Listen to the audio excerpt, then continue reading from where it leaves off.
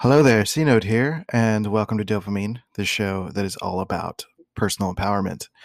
And I want to let you know that the next few episodes, the next 7 episodes or so that are coming out on Fridays, are all about Myers Briggs Basics. And it is basically my beginner's course that I've created on YouTube and I translated to audio form for you to be able to listen to for free here on the podcast. So, this is a great way for you to get to know the basics of the system, the history behind it, and getting to know all of the little bits and bops of what makes this, a useful thing in life, including a segment that involves exactly that, being able to use this in your everyday life. So once you're done with this entire thing, there is going to be links in the description for each episode that will take you to what is called our Myers-Briggs Basics course for creators and coaches. This is basically the next step for you if you're a coach or someone who is a creator, you're a podcaster, you're a YouTuber, or someone that's trying to use Myers-Briggs for marketing or some sort of purpose like that.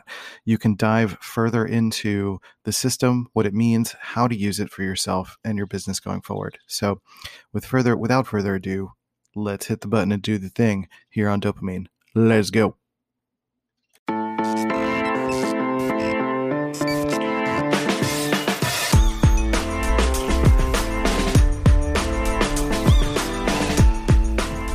All right, C Note here again. Welcome back. Oh, focus, please. Hopefully you're here for the second part of this section. But hi, my name is C Note. Welcome to Dopamine, the show about mental health empowerment. I'm going to keep repeating that in case someone kind of randomly comes across these videos. But this is part of a series of videos that I'm doing all about Personality Development 101, focusing on Myers-Briggs and how you can use this as a personal development tool.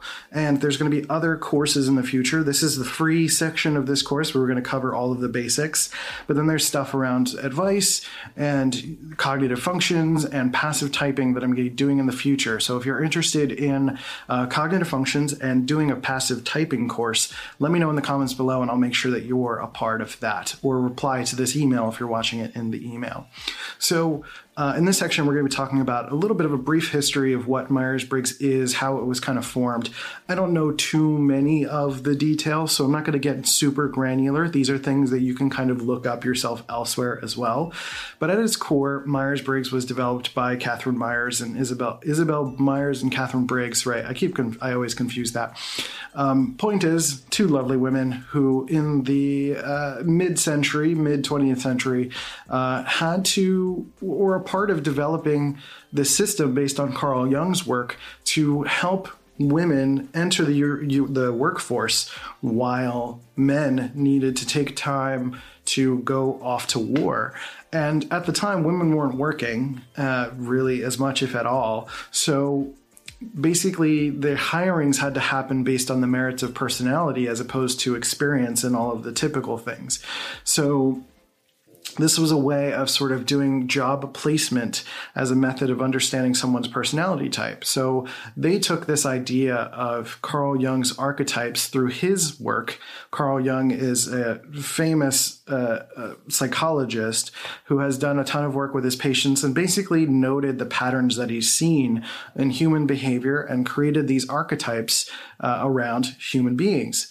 And I believe he talked about intuitive sensing, the learning styles, and the decision-making styles of human beings, sort of the input and output of human beings. But then he started to note how people needed to be a little bit more introverted or extroverted depending on how they naturally recharge. So he added the introvert-extrovert side of things. I believe, I'm not 100% positive, but I know Catherine Myers at the Briggs ladies, Myers and Briggs, they added the judger perceiver part to the end of it all to denote how people show up to the world.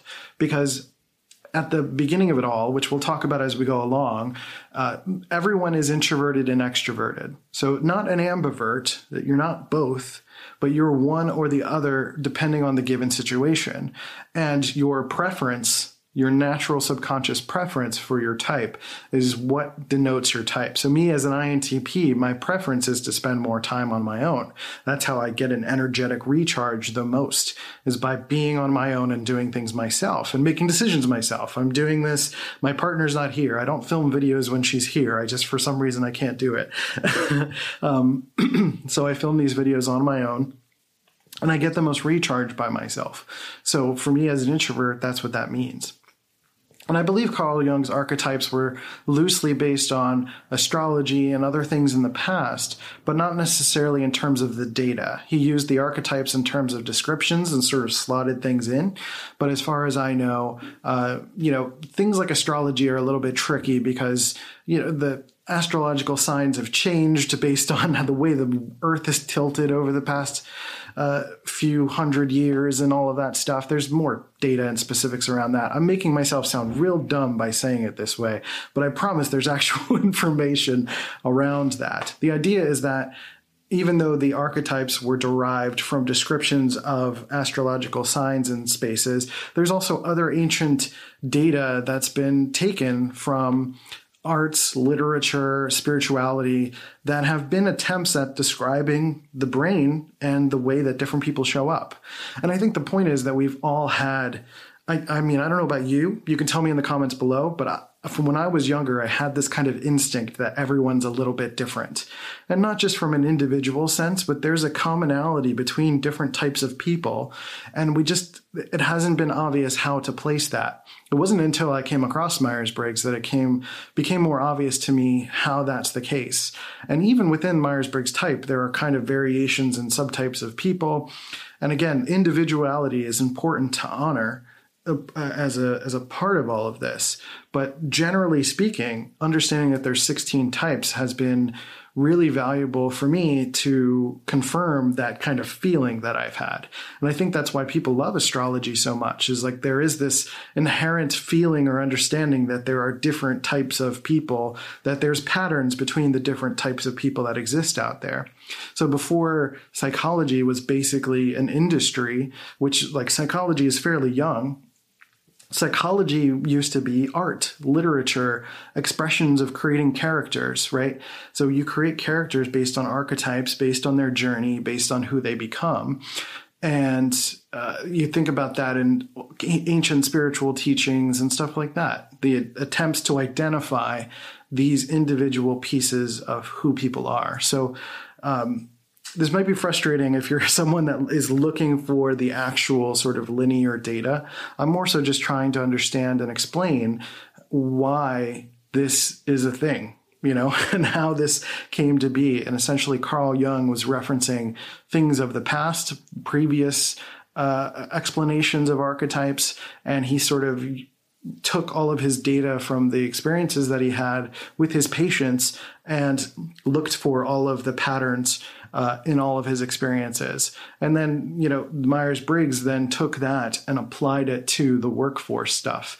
And even to modern day, Myers-Briggs has been most notably used in the workforce to kind of help teams calibrate to each other, to get people to work together in certain ways or to understand each other and to be productive.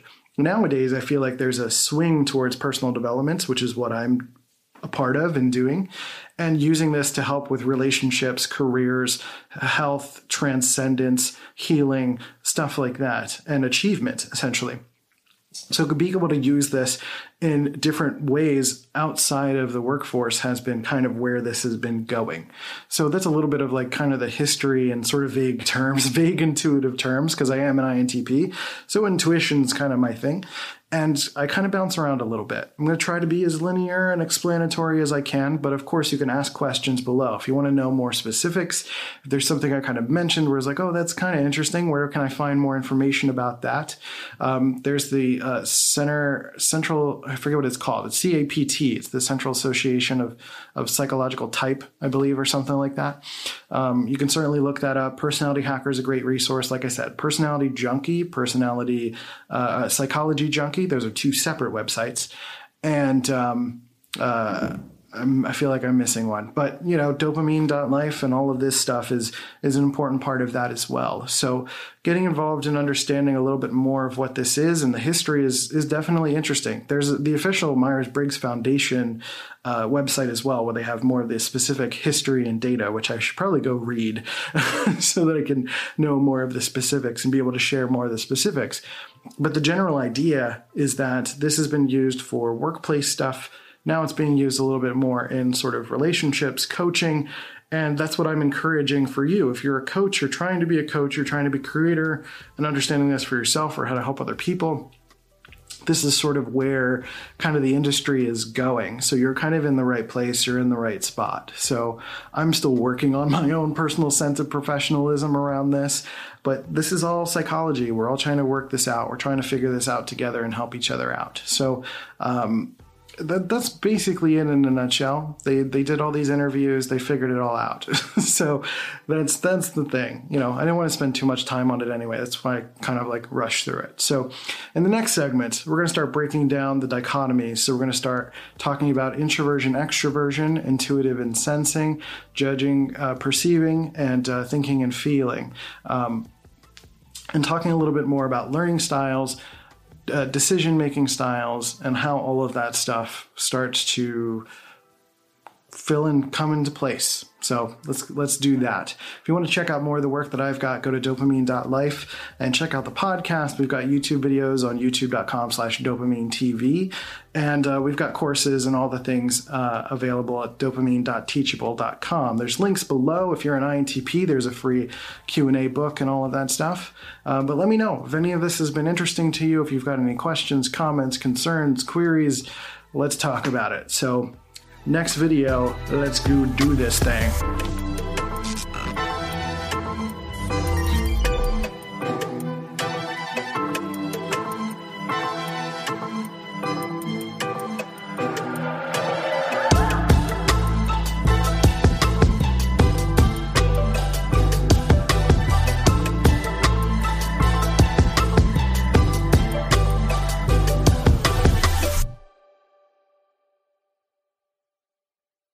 This has been a C-Note Media production.